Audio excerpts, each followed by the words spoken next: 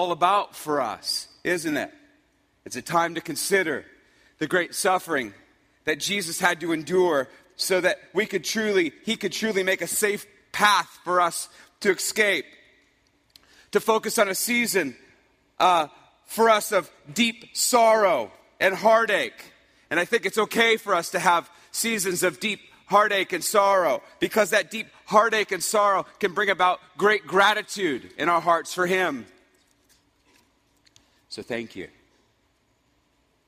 During this Lent season, we've been focusing our teaching segments of our gathering on suffering. The suffering of Jesus. And answering the question, why? Why did he have to suffer? And our last 2 weeks have predominantly been focused on the suffering of Jesus on the cross. Today's message is focused on an aspect of Jesus' suffering that we don't often talk about. It's an amazing passage. Would you please stand for the reading of God's Word? We're going to be in Hebrews chapter 2, starting halfway through verse 14. And then also put your finger in Hebrews 4, starting in verse 15. This is what God's holy word, his holy Bible, says.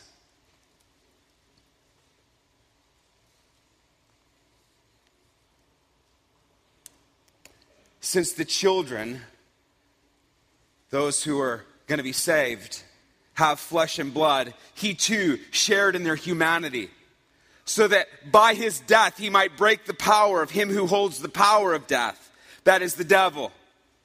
Verse 15, and free those who all their lives were held in slavery by their fear of death. For surely it's not angels he helps, but Abraham's descendants. For this reason he had to be made like them, fully human in every way, in order that he might become a merciful, faithful high priest in the service of God, a sympathetic high priest, and that he might make atonement for the sins of his people, because he himself suffered when he was tempted.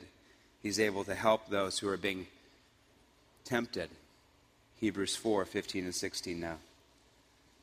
For we do not have a high priest who is unable to sympathize with our weaknesses, but we have one who's been tempted in every way, just as we are, yet he did not sin. Let us then approach God's throne of grace with confidence, so that we may receive mercy and find grace to help us in our time of need. And that's what we desire right now. We have need, Jesus. And you listen to us. You are not an angry, over-domineering God. You are grace-filled, merciful, caring God. And we come to you for help this morning. Come and help us, Lord. In Jesus' name, amen. Have a seat.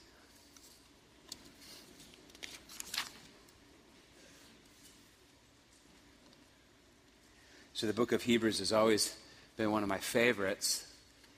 I can remember reading it when I first began to follow Jesus, and thinking that the Bible just had so much more to offer than all that I'd wasted my life on up to that point. You see, I'd focused all of my attention on how to medicate or how to compensate, and didn't realize what life would be like if I allowed God to help me focus on what it meant to grow up in him. Reading the scripture for me then and still today feels like sometimes stumbling on a gold mine. You just find something that's just of the greatest value. And we have a passage laid out for us today that's just like that. You see, the book of Hebrews paints an amazing picture for us of Jesus and his two kinds of perfect. What does it mean that Jesus had two kinds of perfect? Well, I'll tell you.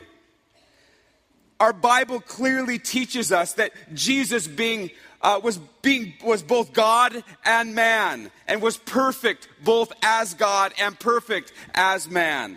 That Jesus' life had more to it than just the ending that we're so familiar with, his cross and his resurrection. That he had two kinds of perfect.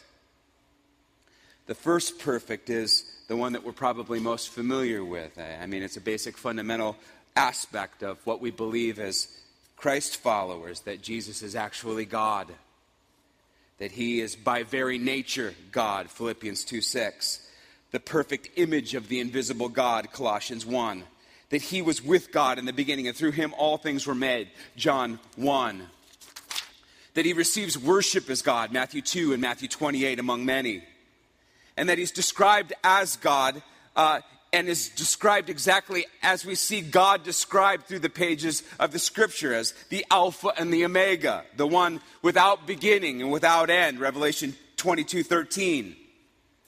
Well, I think that all of us have a pretty good grasp of what the Bible teaches about Jesus being God, don't we? Well, what's this second type of perfect that the book of Hebrews paints for us? Because it's not quite that obvious. The Scripture teaches us that Jesus, in order to save all of us, to save humanity, needed to clothe himself in humanity. John 1 says that Jesus then stepped down from heaven and made his home, his tabernacle among us. We can read it in Hebrews 2, verse 14, the passage that we just read moments ago. It says this, that he too chose to share our humanity, our humanness, our weakness, so that by his death, he might break the power of him who holds the power of death.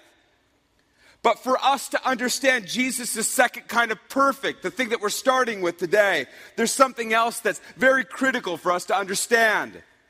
We can see it in passages like Philippians 2, 6 through 9, which says this, Jesus being in very nature God, did not consider equality with God something to be used for his own advantage. Now, some of you might have a version of the Bible that says retained. That's one and the same.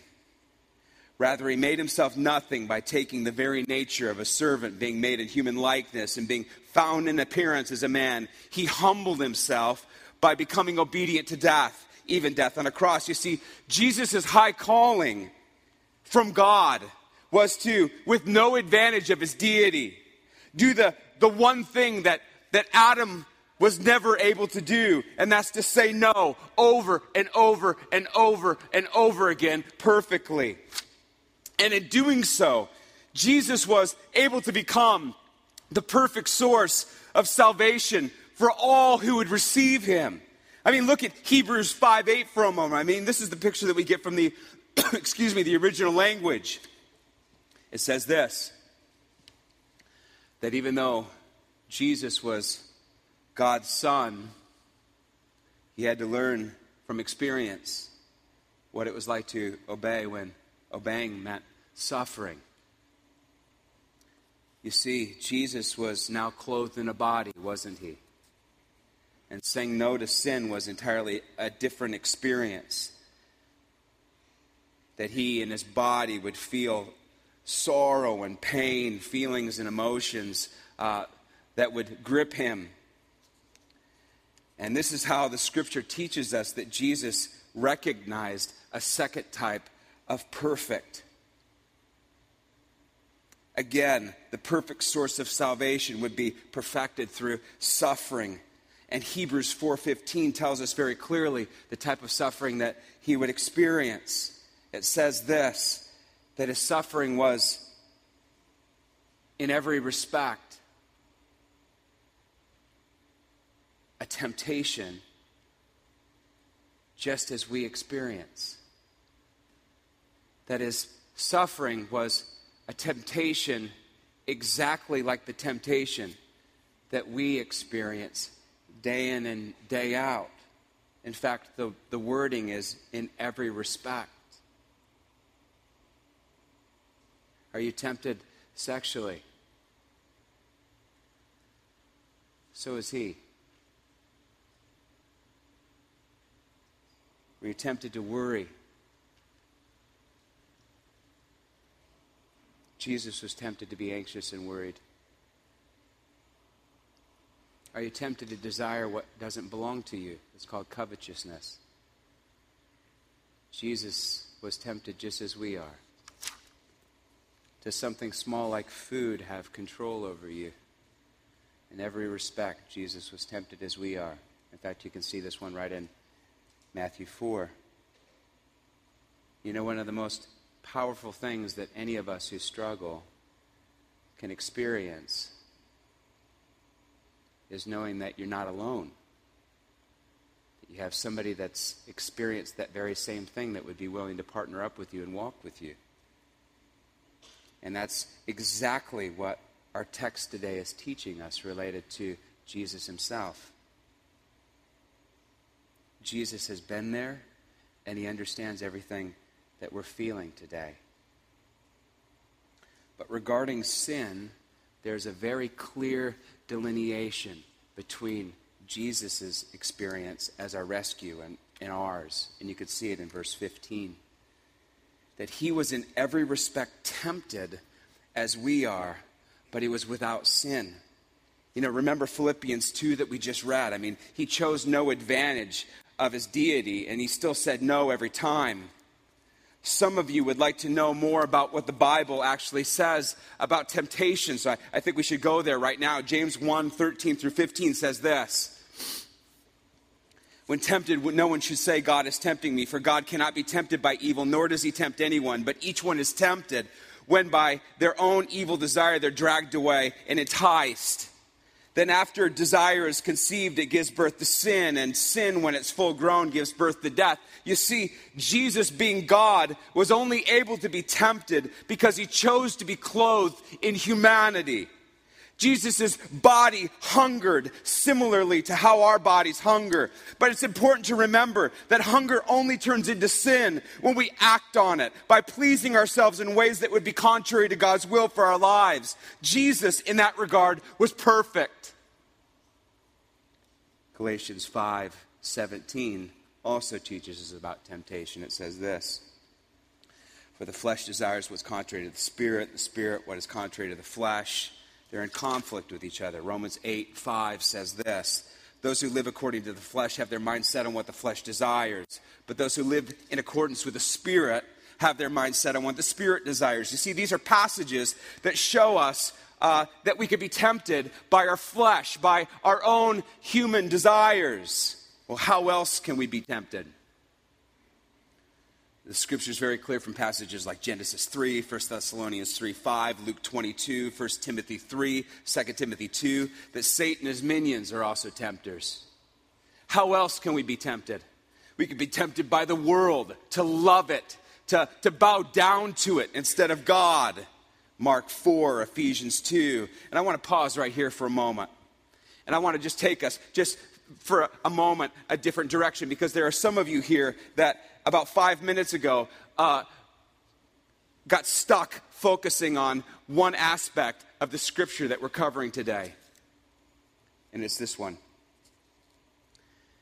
For some of you, it seems very strange that to lump temptation into the category of suffering.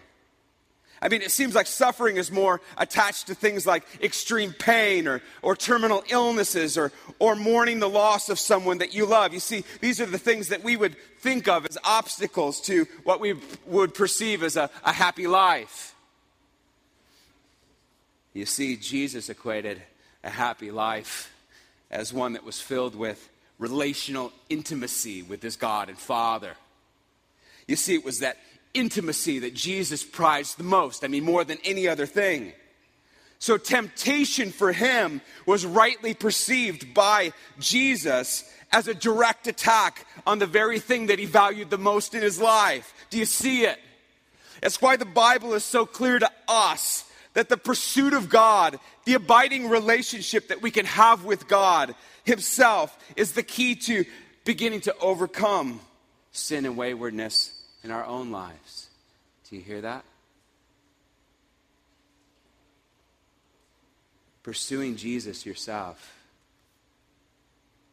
investing in real life and relationship with him yourself, is the key to navigating through all of the brokenness and the sin that binds us as a family right now. You can go to a house church. You can go to a small group. But any house church and small group devoid of relationship, true relationship with Jesus Christ, is a Band-Aid and not something that God will use to heal you in your life. You see, God would have us build a relationship with him by following Jesus' example. He really wants us to taste and see that he's good. He wants us to know that life with God is way better than the biggest life that the world has to offer. You see, this deep intimacy with Jesus that Jesus had with his Father, this intimacy that was like no other, was one of the reasons why Jesus resisted sin like no other. There's no seminary degree family that's needed in order for us to draw closely to God. You don't need to be able to read Hebrew and Greek to be able to draw near today to God.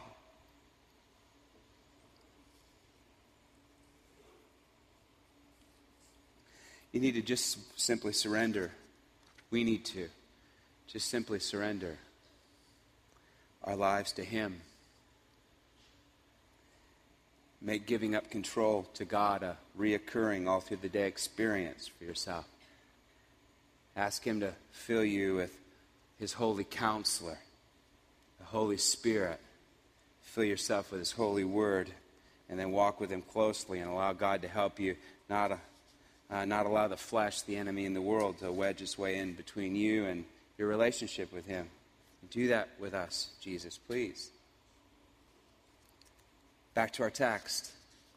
So what is this byproduct that we see in Jesus' life as a result of his faithful obedience to God? You can see it in chapter 2, verse 18. It tells us the byproduct of Jesus' close life with God is sympathy. It's empathy. His suffering has created sympathy towards us. He's become a sympathetic high priest, the text says. You see, now as Jesus has ascended to heaven, as he sees us tempted, he's marked with the memory and the deep feelings associated with his own temptations. His heart is pricked and moved by seeing us choosing him above lesser things. And his help is marked with compassion for us. He longs to see us become more like him. I can remember it like it was yesterday. It was 11 years ago. And Allie and I were living in Anchorage, Alaska, a long way from home. And we've been trying for quite a long time to conceive our first child. And I'll never forget, I came home from work and I could tell that Allie was excited. She had kind of emailed me a couple times and called me a couple times. And I got home and she just had this glow about her. And she says, "I'm pregnant." And so we did what most couples do. We just waited and waited and waited and waited to tell anybody. And then we began to let it out slowly but surely. You know, we let our closest friends know and we let the family know. And we began to get a card occasionally. And all of those things were just these things that caused us to become more and more excited. And so it was one of these Friday afternoon appointments that we had for just a checkup, an ultrasound. And we just really had grown to enjoy these times. You know, that our doctor, nurses that were taking care of us were just awesome. We'd go in there and we'd chit-chat and connect and have fun, and there'd just be joy, real happiness in that doctor's office. Well, within the first 10 minutes of this visit, we noticed that things were different. And these doctors were kind of staring pretty intently into this computer screen. And after about 15 more minutes, this doctor looked at us and said, "I think it'd be wise if you just went right up the street here, no big deal, right up the street here, and get kind of a deeper look, a better ultrasound of what's going on with your baby." So we did, and Al and I were just kind of looking at each other and saying, "We don't know what's going on, but this is all good." We went in there, and I'll never forget this ultrasound tech. He was a guy that was maybe in his middle 20s, and he just looked at the screen after 5 or 7 minutes and just looked at us and said, "I just want to tell you that you no longer have a viable pregnancy. And then he just got up and left. And I looked at Allie, and she was fighting back tears, and I left, and I just kind of filled out whatever paperwork was necessary for us to fill out, and all the way home, I mean, the tears were flowing in the car. We tried really hard. We really sought God for this baby, and now he or she was lost. And I can still remember that season really clearly because it was the winter, and we would often go out in the evening, and Allie gets cold really easy. She would bundle up sometimes literally in 2 big down puffy jackets, and we would laugh at our shadows in the streetlights. I mean, we looked like the Stay Puft Marshmallow couple. And we didn't have answers at all to what God was doing, and he certainly wasn't shielding us from feeling massive loss in that season, but we knew we had him. And now I see my bride interact with women who share the same sense of loss. And I see real sympathy, empathy flowing out of her, and often leading to the beginnings of some healing and restoration in those she's meeting with. And that's exactly the heart of the next point in the message today. You see, Jesus is not just a sympathetic Savior. Jesus is a sympathetic liberator who is willing to help break through anyone who's willing to come to him for life. You see, Jesus' sympathy towards us has a purpose. His sympathy is not an end to itself, but the beginning of a liberated life. Romans 2:4 says it this way, that it's God's kindness, isn't it, that leads us to the place of asking for forgiveness. It leads us to repentance.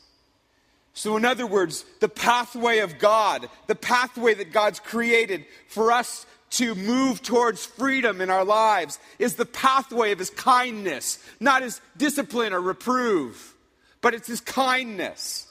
And we see it in our text today, don't we? Go back to chapter 4, verse 15, and couple it back to back with the next verse, verse 16. It says this, "For we do not have a high priest who's unable to empathize, to sympathize with our weaknesses, but we have one who's been tempted in every way, just as we are, yet he did not sin." Verse 16, "Let us then," in other words, because of this great reality, in other words, on the basis of all that Jesus had to endure, let us then approach God's throne of grace with confidence, so that we may receive mercy and find grace to help us in our time of need. How does he show sympathy? Why does he show sympathy? He shows sympathy so that we can receive help. A question. What right do we have to approach God's throne confidently? I mean, if we're in the same boat together, when I make poor decisions, a confident approach to God's throne is probably the last thing on my mind. I'll give you the answer. We can approach God's throne confidently. One, because of Romans 3:23. We all share the same failure, don't we? We're all desperately needy, aren't we? Number two, we're all tempted in the same way as Jesus himself was tempted. Think about that. Number three, when we get to God's throne, we will find just what we need: the grace and the mercy, the understanding and good favor of God, which will lift us up and out and to him. See, his grace and his mercy he extends to us really does have one purpose, doesn't it? That sympathy is aimed at one end, isn't it? And that is that we would receive help from him. You see, all the support, all the strength, all the wisdom, all the courage, all that we desperately need to navigate out of our stumbling, he graciously offers at his throne of grace. You see, as we're blown and tossed around on the open sea of our bad decisions, we cry out to help for him, and we can experience him over and over and over again. Just reach out and extend his hand and lift us out. Hear the very words of God today. His divine power has granted us everything pertaining to life and godliness through the true knowledge of Him who called us by His own glory and excellence. No temptation has overtaken you except what is common to mankind, and God is faithful. He will not let you be tempted beyond what you can bear. But when you're tempted, He will also provide a way out so that you can endure it. What thing do you see is missing from the help that God extends to us today? Nothing. It's all there. So I've got this sock drawer. Actually, I've got more than a sock drawer. I have this big dresser drawer. And I don't know, guys, if you're anything like me. I hate spending money, but I even hate spending money more when it doesn't have anything to do with like backpacks, outdoor gear, guns, or like fishing rods. And here I am walking through Costco one day, which I do not enjoy. And we're buying big bags of pistachios and all this stuff that I know that we're going to be like storing and eating on for months to try to save money. And as I'm walking down this aisle, I can see it. It's like 30 feet ahead. There's this big dresser, and I'm thinking, oh no, I'm seeing all my dreams of new tents and backpacks fly out the window. And sure enough, Allie and I walk up, and she stops, and she's just got this glow about her. Their eyes are kind of twinkling, and I know, yes, this would be a wise purchase. I don't want to make it, though. And after a couple moments, she and I decide, yes, this would be a great opportunity for us. So we purchased it.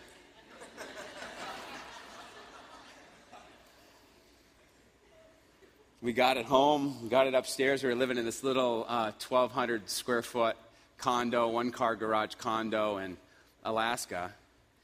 And I considered all the stuff that I had that could fit into this dresser, and then considered all that she had. And so I took the 3 little drawers that were off to one side, and then I gave her the rest that were, 6. The 3 drawers on one side, the 3 in the middle. And that's how it's been for the last 10 years. I've got those 3. She's got the 6. Top drawer is sock drawer. Second drawer has T-shirts and other stuff in it. Third drawer, stuff that I sleep in. I don't know what's in her drawers. Stay away from them.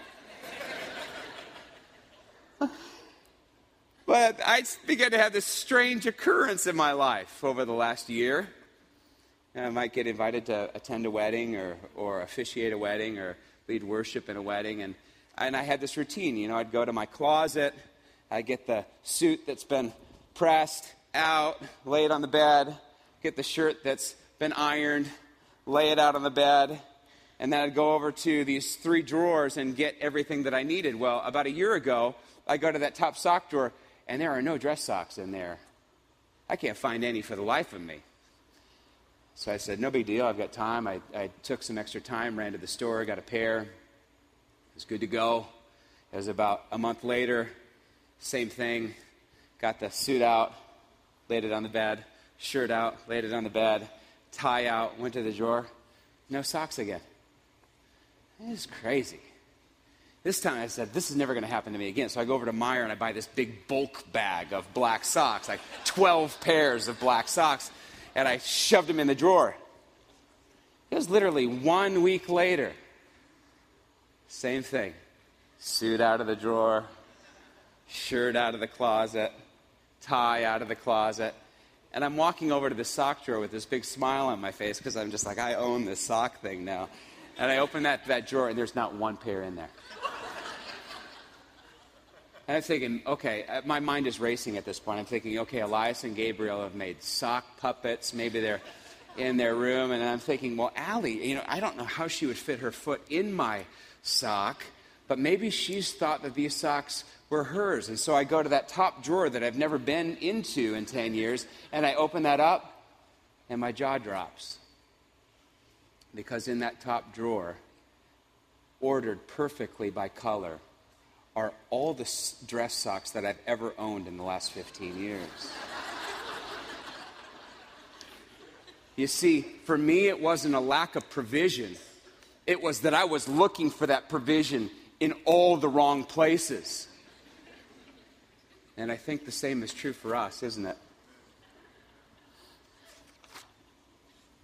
You see, like Genesis 3, we sin, we feel guilty, and we hide from God. We're embarrassed to come to God with what we've done wrong, or we've grown to love our sin to the point where we don't want to come to God with it, so we go somewhere else so that we can forget about it for a time. I just want to say that if you're living there today, you're not alone. We've all been there. But there's a better way if you'd be willing to accept it. You see, in choosing not to run to God with our sin, it means that we're choosing to run into the arms of another. The one whose character qualities are the exact opposite of God's. The one who seeks to kill, to steal, and destroy, John 10:10. And I know I can speak for you in saying that I think that we all think that that would be a pretty bad decision. Also, choosing to run away from God is running away from the very provision of God. The very things that God has determined will help you the most. Some of us in this room need to allow God to change our perspective of Him. Do you believe God to be a hard, angry disciplinarian? Or an aloof, uncaring dignitary? We need to really seek Him out, don't we? We need to let Him teach us about what He says about Himself. We need to let His very presence, the presence of His Holy Spirit, come and change us. We need to be filled and changed by His Word, even His Word today. We need to break through and understand that God is really a patient God. He's full of understanding, full of sympathy towards you. Not just a generic sympathy, but a sympathy towards you, towards me. That He shared in our weaknesses. And then He has in His hand every bit of provision that we would need to make our escape from temptation and be free. His sympathy is aimed at our liberty. Will you receive that sympathy today? For some of you, it might be the first time that you ever bowed down your life to Christ and received Him as your God and as your Savior, your sympathetic high priest. For many of us in this room, it'll be the 50th or 100th or maybe the 1,000th time that you've bowed your knee to Him and said, again, I just want to be yours, and I want to receive from you the life that you would want me to live, not frantically searching around in all the wrong places, but looking exactly where the help will come. If you're willing to go there today, guess what? Some of the pieces of the puzzle of your life will have just begun to come together. And here's our third and final point today. God's sympathy towards us teaches us something. It teaches us how He wants us to interact with the world.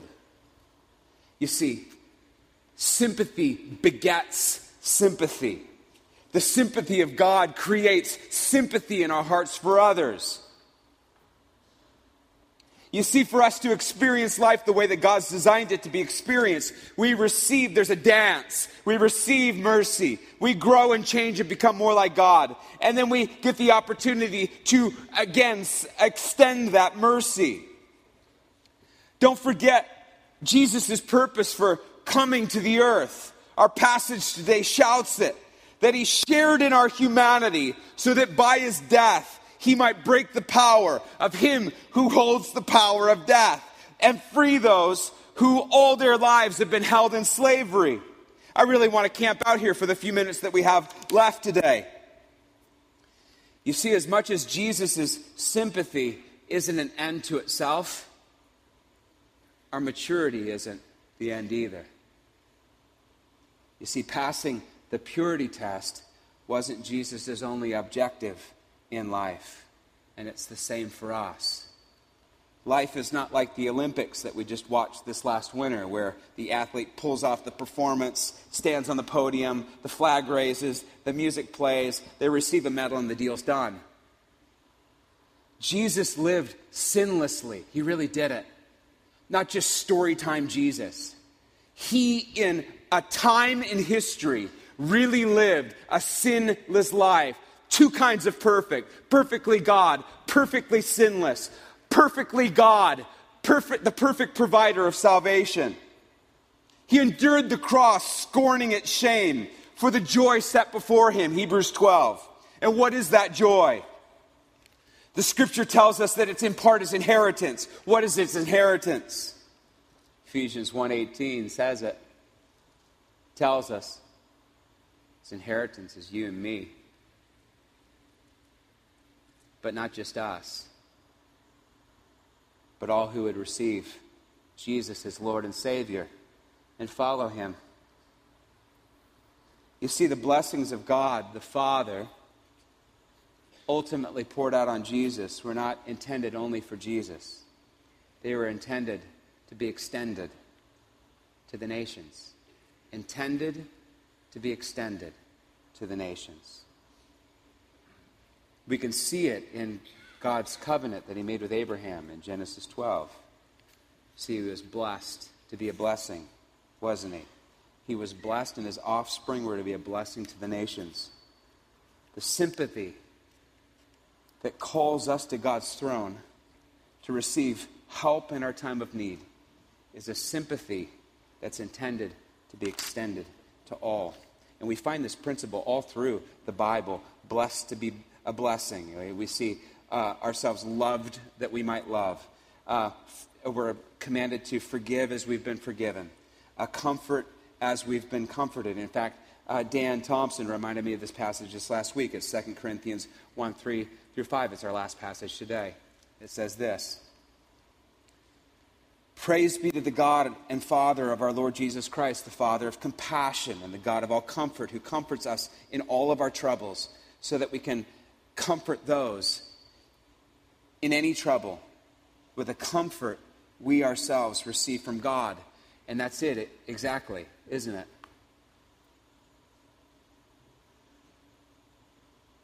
But as we end today, let's look at this passage just a little bit deeper. What is the provision that God equips us with to extend to those who need comfort? You can see it in verse 4, can't you? Do you see it? The comfort we extend is the very comfort that we ourselves have received from God. Doesn't that make it simple? I mean, you run to God for help. God extends his comfort to you. You then later have something good to give someone else in their time of need. Wow. But this passage also very clearly has a different side to it, doesn't it?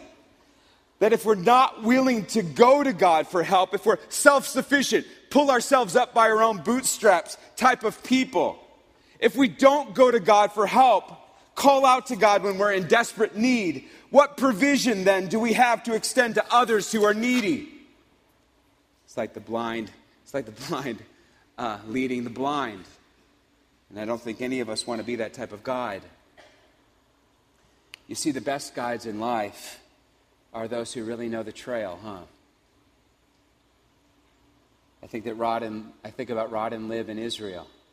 He's kind of showing us where to go. We would have been lost out in the Negev without them knowing the way.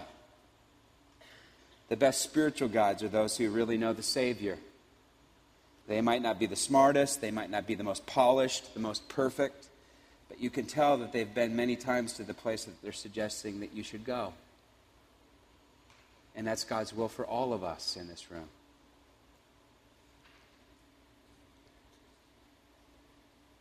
It's God's will for all of us in this room. Not to memorize answers, but to have been touched and comforted by God himself. And then to take from that comfort and extend it to others in need. Jesus, who was perfectly God and was perfected in his body through suffering, understands our weakness and extends real sympathy towards us in order to help us. And that mercy, that sympathy, he would have us now extend to the world. And the result? Every knee will bow and every tongue confess that Jesus Christ is indeed Lord and God of all. Would you please stand for a closing benediction? I can't believe I just said the word benediction.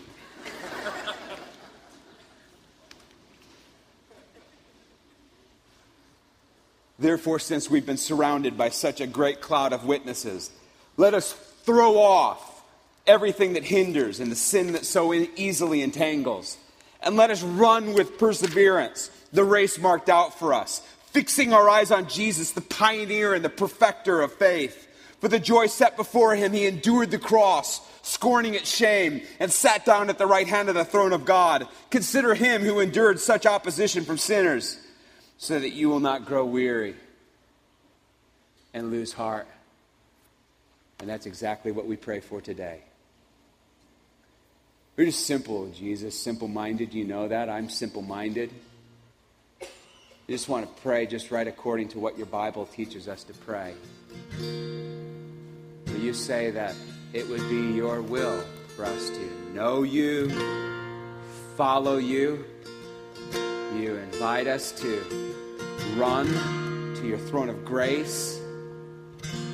You extend real mercy to us. I want to thank you for your mercy in my life over the last 2 days. And I just pray for this little family, this little flock of yours. Would you just come? Would you speak kindly to our hearts and draw us to you? Would you truly allow kindness to be the thing that leads us to a life that just says we're sorry, where we return to you and we love you. In Jesus' name, amen.